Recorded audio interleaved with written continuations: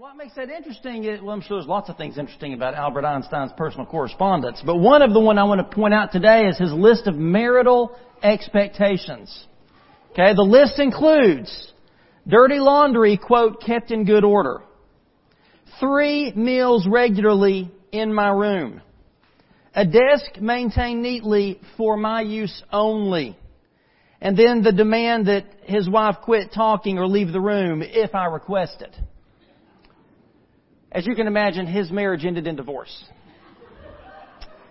But that list of marital expectations wasn't really all that abnormal in the early 1900s.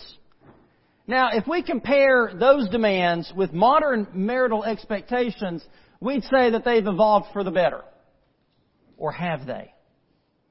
Have they really?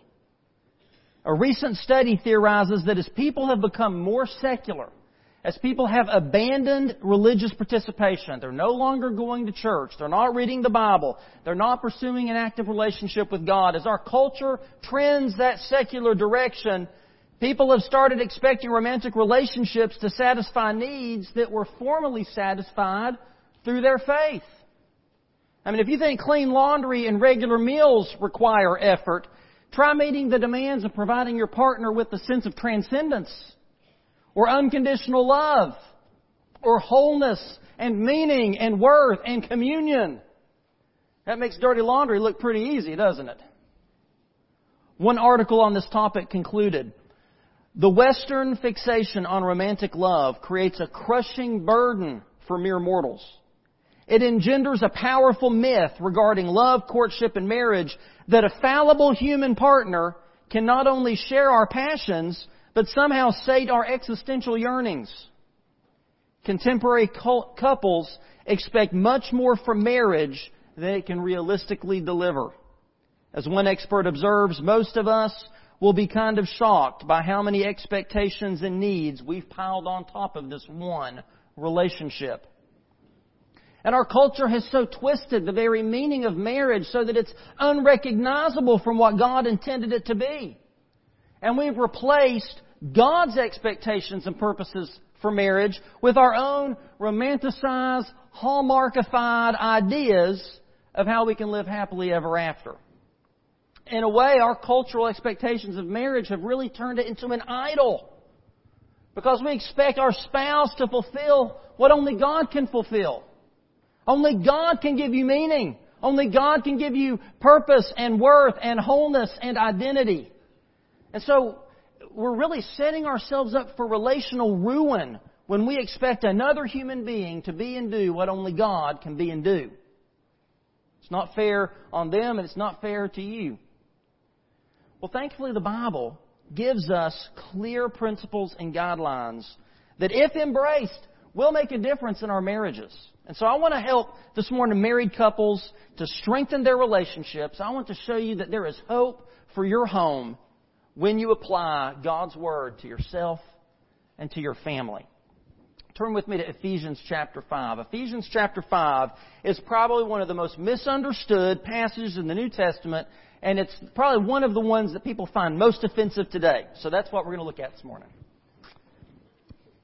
But to help us understand the context and the purpose for what Paul is saying here, we've got to look beyond just the verses about husbands and wives. Look with me back at verses 1 and 2. Paul says, be imitators of God, therefore, as dearly loved children, and live a life of love, just as Christ loved us and gave Himself up for us as a fragrant offering and a sacrifice to God. Follow that on down now. Those verses really set up the whole theme for chapter 5 and most of chapter 6. But look down at verse 8. For you were once darkness, but now you are light in the Lord. Live as children of light. For the fruit of the light consists in all goodness, righteousness, and truth. And find out what pleases the Lord. And then we heard in our New Testament reading, verses 15 through 21, which I won't read again. But when you take all of these together, you understand that the passage about marriage and the roles of husband and wife are ultimately, what Paul is ultimately writing about is about us imitating God. Us living lives of Christ-like love. He wants us to shine the light of Jesus into a darkened world, to live carefully and wisely because the days are evil. And how do we do all that? By being filled with the Spirit. Because y'all, the days are evil. And our world is lost in darkness. This isn't just a cultural war. This is a spiritual war against how God has created us, male and female, about how God has instituted and His plans and expectations for marriage and for family. It's a spiritual war. And so we must be fighting that war. How? By living, loving, and shining the light of Jesus Christ in the fullness of the Spirit. That's how. Ephesians 5, beginning in verse 22, specifically tells us how our marriages, how our families, our homes can point our lost and broken world to Jesus. By showing how Spirit-filled couples really can have wedded bliss. That's not just an ironic hashtag title for this sermon. And the first thing Paul tells us about how we can achieve that is the Spirit-filled wife. Look with me at verse 22. Wives, submit to your husbands as to the Lord. For the husband is the head of the wife, as Christ is the head of the church, His body, of which He is the Savior. Now, as the church submits to Christ, so also wives should submit to their husbands in everything. And then look on down at verse 33. However, each one of you must also love his wife as he loves himself, and the wife must respect her husband. So Paul, in this passage, he's giving expectations and duties to both husbands and wives, painting a picture of two equal yet distinct individuals becoming as one. Wives and husbands, hear me clearly, wives and husbands share equal worth and value, but they have different roles within the marriage. Think of the couple as dance partners, okay? In a dance, one leads, one follows.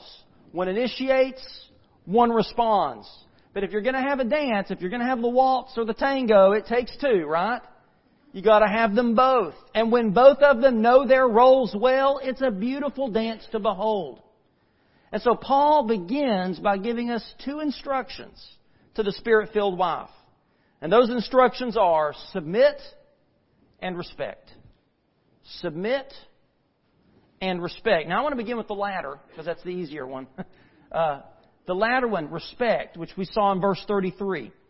Why does Paul, he instructs husbands to love their wives, but he tells the wives to respect their husbands?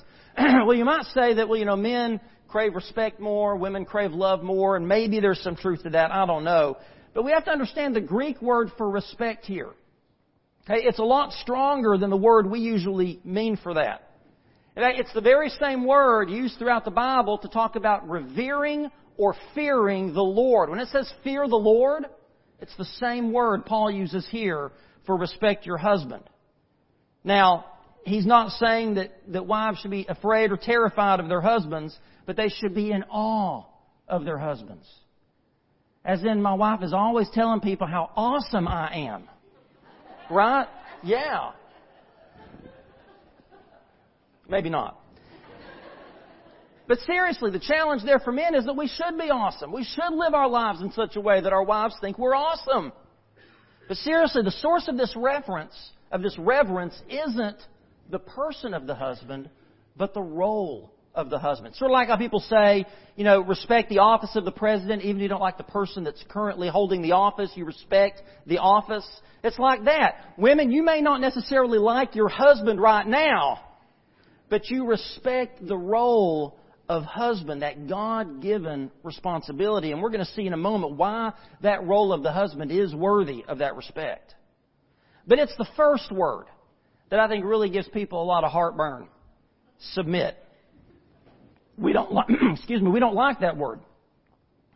But it's an entirely biblical word, at least 5 times in the New Testament. 5 times wives are told to submit to their husbands. Now, one problem is that we have confused traditional marriage with biblical marriage. See, we think that a submissive wife has to be a June cleaver. that you got to wear a dress and a pearl necklace and high heels while you're vacuuming the living room with one hand and cooking supper with the other hand, waiting for your husband to come home from work. That's not biblical marriage. We think a submissive wife must be milquetoast. She's got to be weak, timid, and unassertive and always answer with, yes, dear, you're right, dear. That's not what biblical submission looks like. Let me explain the idea of biblical submission. The Greek word is hupotasso, which means to arrange under, to subordinate. It was a military term that referred to the subordination of soldiers in the army underneath their commanding officers. Good soldiers surrender control to their commanding officer. They let go of their own agenda for the sake of the army and for the sake of the mission.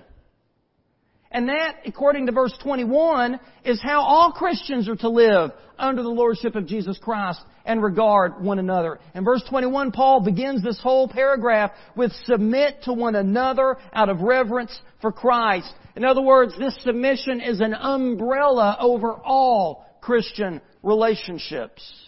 Paul often referred to himself as a slave to everyone or a slave to the churches to which he was writing.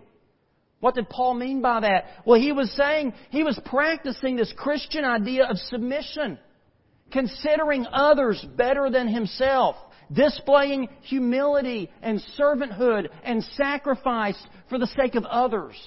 That is Christian submission. And so submission isn't about mindlessly obeying orders without question. It's not about somebody being superior and somebody being inferior. In fact, Jesus often described Himself as being under submission to the Father's will. So unless you're willing to say that Jesus is inferior for submitting to the Father's will, you can't say that a wife is inferior for submitting to her husband, can you? Because Jesus was under submission. Submission isn't about worth, intelligence, talent, or anything else. It is a structure established by God and a structure in which God has placed Himself because Jesus lives in submission to the Father. The Spirit is in submission to Jesus. So wives are called to follow their husband's loving leadership because his first priority is the safety and well-being of the family. As we'll see in a little bit, the husband must be willing to die for his wife. He is called to be the first one to apologize, the first to forgive. He is called to serve his wife. And so the wife submits to that loving, Christ-like leadership. I also want you to notice something about submission here. This submission is in the context of marriage. See, some people get this wrong. Women are not called to submit to every man. The husband is the head of his wife, not all women in general. So this passage only applies to a husband and a wife. There's no application of this, wives submit to your husband. This doesn't apply in the business place. It doesn't apply in politics. This only applies between a husband and his wife. And notice also it's a voluntary submission.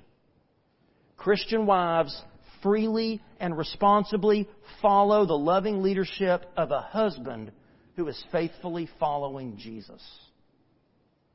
Again, this has nothing to do with the traditional American trope where the man's laying on the couch saying, "Hey, woman, get me a snack." That's not what this is about. It doesn't have anything to do with who cooks or cleans, who pays the bill or mows the lawn. It doesn't dictate that the wife be a stay-at-home mom, nor does it restrict her from bringing home more bacon than the husband. It doesn't. A biblical marriage, I want you to hear this plainly. A biblical marriage simply means the husband serves as the head and the wife as the helper as they submit to the loving leadership of the Spirit of God. Her to the husband to Christ. That's what this means. And this not only serves the practical purpose in providing a structure for leadership and for decision making within the home, it also provides a powerful spiritual illustration. That's the next part. The illustration is that of Christ and the church. Look at verse 32. This is a profound mystery, but I am talking about Christ and the church. See, our culture holds up romantic relationships as the ultimate goal. I mean, that is the ultimate. You watch any movie, TV show, the ultimate goal is that this couple get together.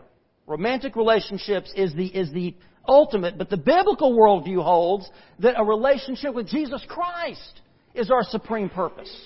Marriage isn't the goal. Marriage is the illustration of the highest relationship one can have, and that is with God through the person of Jesus Christ. So God ordained marriage to be a picture of the gospel, of the good news, that you and I, while we are still sinners, and we are hopelessly lost in our sin, Christ loved us enough to lay down His life that you and I might be saved and stand right before God. Marriage is to be a picture of that good news. And that's why Paul here in verse 32 calls it a profound mystery. He's saying, this is awesome. This is mind-blowing. When God instituted the family, when He created marriage in the Garden of Eden, He had Christ and the church in His mind. Isn't that amazing? Now there are three truths that marriage illustrates for us. The first is the ultimate picture of marriage. The ultimate picture of marriage. Spirit-filled wives give us the picture of the Spirit-filled church. And husbands are to give us a picture of Christ, who is the head of His bride, the church. And when we look here at the next paragraph in a few minutes, you're going to see what kind of head Jesus is for the church. He loves the church. He gave Himself up for the church. He nurtures the church into holiness. He cleanses the church of sin. He presents the church as a beautiful bride. And He provides for and cares for and nourishes the church.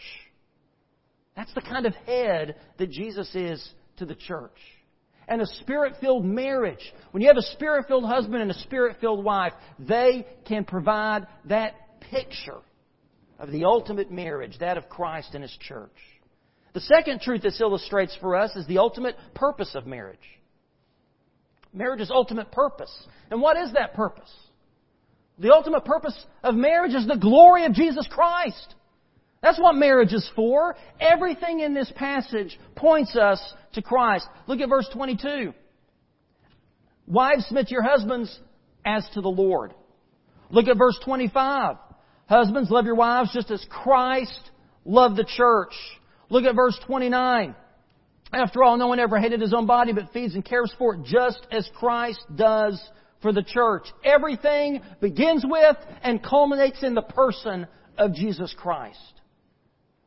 You know, we can get hung up on all kinds of marital issues, like communication problems, conflict resolution, financial management, personality differences, and certainly these can be significant issues for any couple to work through. But if we made the glory of Christ our number one priority in our marriage, how many of these issues would resolve themselves? If we made the glory of Christ the number one priority. Because the ultimate issue in your marriage is simply this: are you surrendered to the Lordship of Jesus Christ? And will you submit to Him in every area of your life? That's what it really boils down to. Because if I am the starting point of how I think about my marriage, then I'm starting in the wrong place. Because my marriage is not about me. It's not about my wife. It's not about my daughter. My marriage is ultimately about and for Jesus Christ. It's for Him. It's for His glory. What if we viewed our marriages as an offering of worship to God as we love, forgive, and serve our spouse? Can you imagine the power of that witness? And that brings us to the third truth, the ultimate hope for marriage. See, the biggest problem in marriage isn't communication, it's not lack of time, it's not clashing personalities, it's not even meddling in-laws. The biggest problem in marriage is sin. Sin. Plain and simple. And what's the solution to sin? It isn't working harder. It isn't trying to be a better person. The ultimate solution to sin is to surrender your lives to the glorious grace of the Lord Jesus Christ, to receive His love and His forgiveness. See, marriage is rooted in the Lordship of Jesus, and that gives us great hope for our marriages. Because guess what? Jesus is patient. Jesus is loving. He is merciful. He is forgiving. He gives us second chances and clean slates and fresh starts. So when your wedded bliss has become more of a wedded mess, don't turn to alcohol. Don't turn to escapism. Don't turn to fighting. Don't even turn to relying solely on books and counselors, although those are helpful. Turn to Jesus. Look to Him. Because marriage is meant to point us to Him. Let Jesus save your marriage. Now this illustration that we're talking about here, like marriage, takes two. It takes two to work. So Paul begins by addressing the Spirit-filled wife, and then he turns to the Spirit-filled husband. Look at verse 25. Notice he gives like 3 verses to the wives and the rest of us to the husbands. Husbands, love your wives, just as Christ loved the church and gave Himself up for her to make her holy, cleansing her by the washing with water through the Word, and to present her to Himself as a radiant church without stain or wrinkle or any other blemish, but holy and blameless.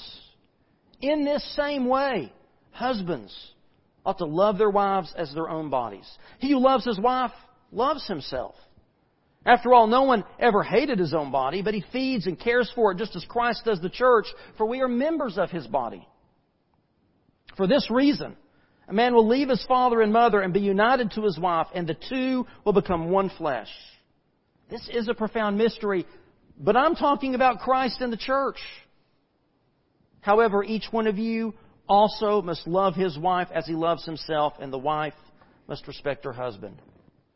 Just as wives reflect the church in their submission, so the husband reflects Christ in his love. Author and preacher John Stott explains to us how similar love and submission really are. Listen to what he says. What does it mean to submit? It is to give oneself up to somebody. So he's saying that submission is giving yourself up to somebody. What does it mean to love? To give oneself up for somebody. See, to submit is to put the will of the other ahead of your will. To love is to put the needs of the other ahead of your needs. As I mentioned earlier, the wife's role is not less than the husband's. They are different. They are complementary. They're like dance partners. And while the wife's submission and the husband's love they're really just two sides of the same coin. They're really just two sides of the same coin. Submission is just a form of love. But I do want us to conclude with what it looks like for the husband to love his wife as Christ loved the church. 3 things. First, it's a sacrificial love. Look at verse 25. Husbands, love your wives just as Christ loved the church, and what? Gave Himself up for her. It's a sacrificial love. Now, on Palm Sunday, we took an extensive look at all that Jesus endured from us. The scourging, the crown of thorns, the humiliation, all the excruciating details of a Roman crucifixion, the spear in His side. And why did Jesus endure such torture? Why did He die such a disgraceful death? For love. Because He loves you that much. But Jesus didn't just display His sacrificial love on the cross. He actually was displaying it the night before. When He was in the upper room, when He was instituting the Lord's Supper, Jesus took on the role of a servant and He washed His disciples' feet. I mean, yes, Jesus is the head of the church, but that didn't mean that Jesus came to be served. He came to serve and to give His life as a ransom for many. Jesus didn't come to lord His authority over us, but to be humble, to take on the form of a servant. Such is the sacrificial love of the Spirit-filled husband.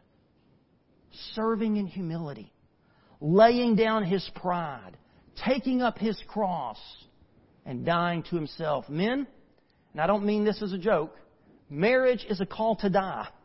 I know we joke about that a lot. But marriage is a call to die. It means sacrificing your schedule and career ambitions for the sake of your family. It may mean putting something that you want to do on the back burner for the good of your bride. It means crucifying your flesh so that you can be faithful to your wife. It means being willing to admit when you're wrong, asking for forgiveness, and making restitution. It means that you're a servant leader. And it means that you can't be passive. You've got to be proactive and intentional in the way that you love.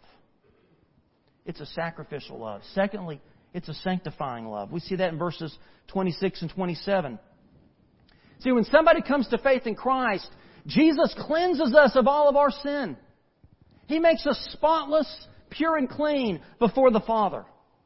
And Jesus not only cleanses us with that once for all time washing away of our sin, but then He's constantly cleansing us and refining us through His Word and through His Spirit, shaping our character so that we bear the fruit of the Spirit. Now, men, Paul isn't saying that you can atone for your wife's sin, obviously. So what's the application here for us, husbands? It means that we should love our wives in such a way that it helps them grow in Christ-likeness. Ask yourself this: is my wife more like Jesus because I'm her husband? Or is my wife more like Jesus in spite of me being her husband? How would you answer that? Husbands, we have to be concerned for the spiritual health and growth of our families, especially our wives. And that means you read Scripture together, you pray together. That means you share with each other what God is saying and doing in your life. It means that you're worshiping together and you're serving together.